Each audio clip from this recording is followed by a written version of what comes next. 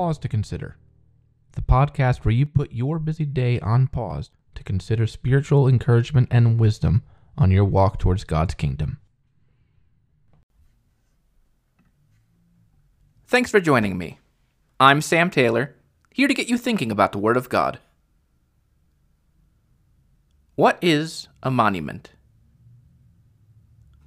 A monument is a physical commemoration of a person, an event, or an ideal.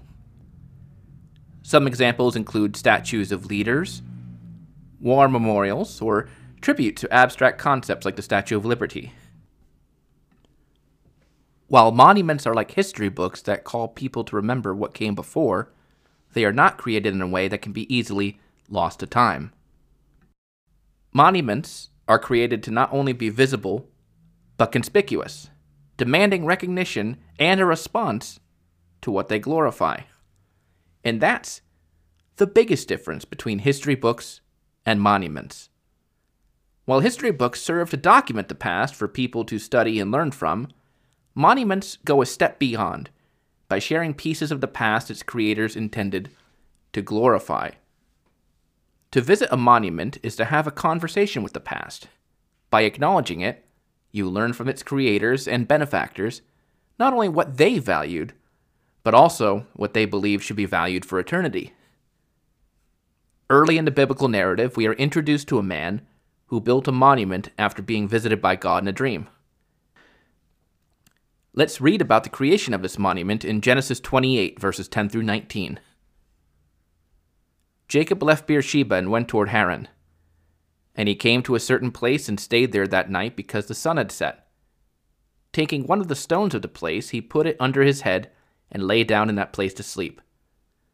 And he dreamed, and behold, there was a ladder set up on the earth, and the top of it reached to heaven. And behold, the angels of God were ascending and descending on it. And behold, the Lord stood above it and said, I am the Lord, the God of Abraham your father, and the God of Isaac. The land on which you lie I will give to you and to your offspring.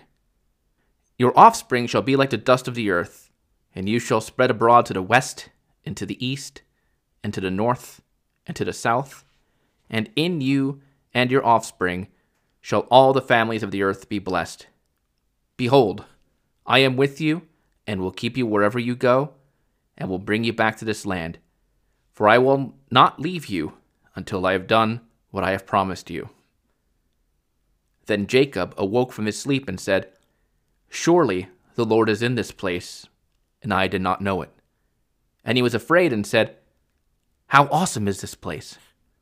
This is none other than the house of God, and this is the gate of heaven. So early in the morning Jacob took the stone that he had put under his head and set it up for a pillar and poured oil on the top of it. He called the name of that place Bethel, but the name of the city was Luz at the first. In this account, Jacob built a monument to commemorate God's appearing to him in a dream, as well as God's extension of the promises given to Abraham and Isaac before him. It's unlikely that Jacob would ever forget this dream, and God does not forget either. Which leads us to ask, who was this monument intended for? The answer is the same for any monument that's built. Those that live after first-hand witnesses and participants. Time erodes memories in a way that elements erode footprints in the sand. For them to retain their power, new generations need to make these memories their own. To address this, people create monuments to not only serve as custodians of the values they want to pass down, but as a means of offering others a chance to champion the values for themselves.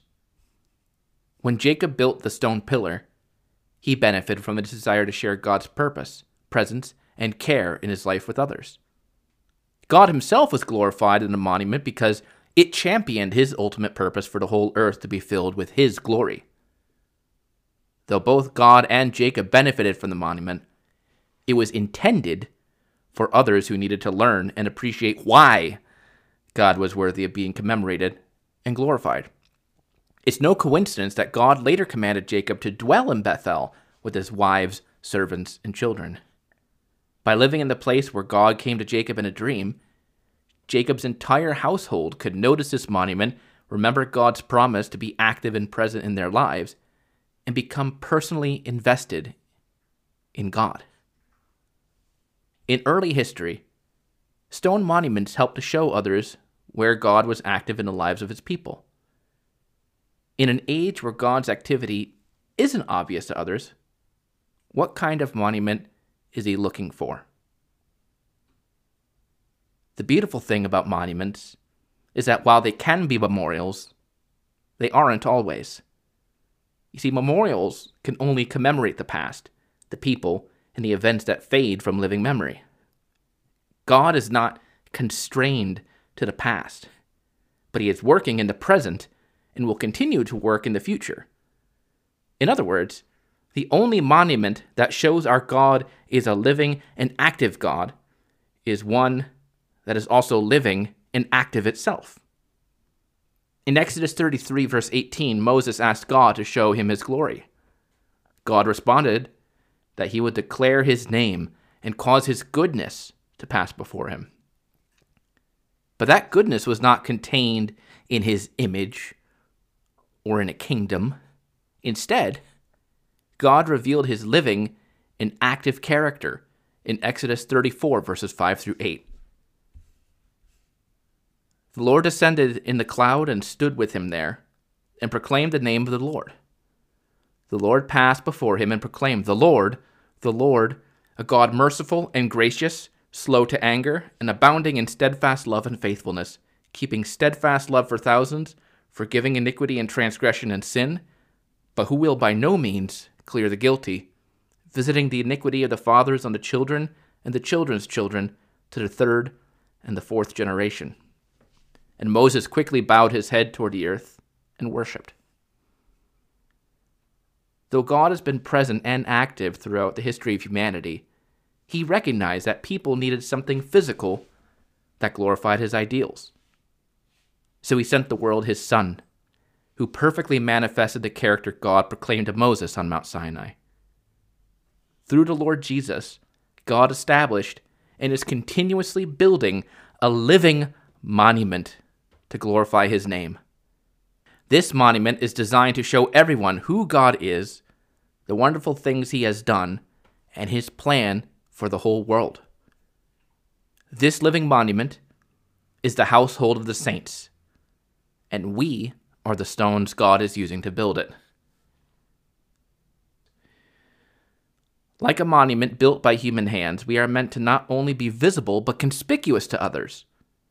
A reflection of God's character should be obvious to all who see us. We aren't meant to merely be words in a legal document. Rather, we should be what Paul encouraged the believers at Corinth to be in 2 Corinthians 3, verse 3, a letter from Christ delivered by us, written not with ink, but with the Spirit of the living God, not on tablets of stone, but on tablets of human hearts. Monuments are not neutral documents like history books. They challenge people to take a side on the legacies of people, events, and ideals. In the same manner, our efforts to channel the example of our Lord should challenge people about what they glorify. Do we help people celebrate God with our actions? Are we faithful representations of what he wants for the earth? Are we challenging people to engage with us and learn about God through our words and behavior? Every day, we get a new chance to glorify God. Let's make today the day where we consciously connect with others that need God's presence in their lives. Let's make today the day we shine God's light into the lives of those that don't know him. To conclude our thoughts, let's reflect on 1 Peter chapter 2, verses 4 through 9. As you come to him, a living stone rejected by men, but in the sight of God, chosen and precious, you yourselves, like living stones, are being built up as a spiritual house, to be a holy priesthood, to offer spiritual sacrifices acceptable to God through Jesus Christ. For it stands in Scripture, behold, I am laying in Zion a stone, a cornerstone chosen and precious, and whoever believes in him will not be put to shame. So the honor is for you who believe, but for those who do not believe, The stone that the builders rejected has become the cornerstone, and a stone of stumbling and a rock of offense. They stumble because they disobey the word as they were destined to do. But you are a chosen race, a royal priesthood, a holy nation, a people for his own possession, that you may proclaim the excellencies of him who called you out of darkness into his marvelous light. I want to thank you for listening to another devotion on Pause to Consider. If you found this devotion helpful, please share it with your friends or with your loved ones. And if you haven't done so already, feel free to subscribe to Pause to Consider on Apple Podcasts or your preferred streaming platform, where you can also leave ratings and reviews to help others find this devotion podcast more easily. And if you have any feedback, I'd love to hear it. You can email me at pausetoconsiderpodcast@gmail.com. You can also reach out on our Facebook and Instagram pages. But above all else, I want this podcast to be helpful for you. And I pray that God will be with you until we meet again, whether it's on our next episode or in God's kingdom. God bless. Thank you for listening to Pause to Consider. I'm Levi, and I wanted to be sure you've heard about a few other podcasts in the WCF network. I am actually one of the co-hosts on a show called A Little Faith, where we explore faith breakdowns and build-ups with different people who have very powerful stories to tell. That's A Little Faith. Tom and Naomi are exploring how we interact in our ecclesial relationships in From the Platform. It's a very in-depth series that is incredibly helpful for understanding and developing compassion and better listening practices. You can find both of those wherever you get your podcasts or our website, wcfoundation.org/podcasts. Have a great week.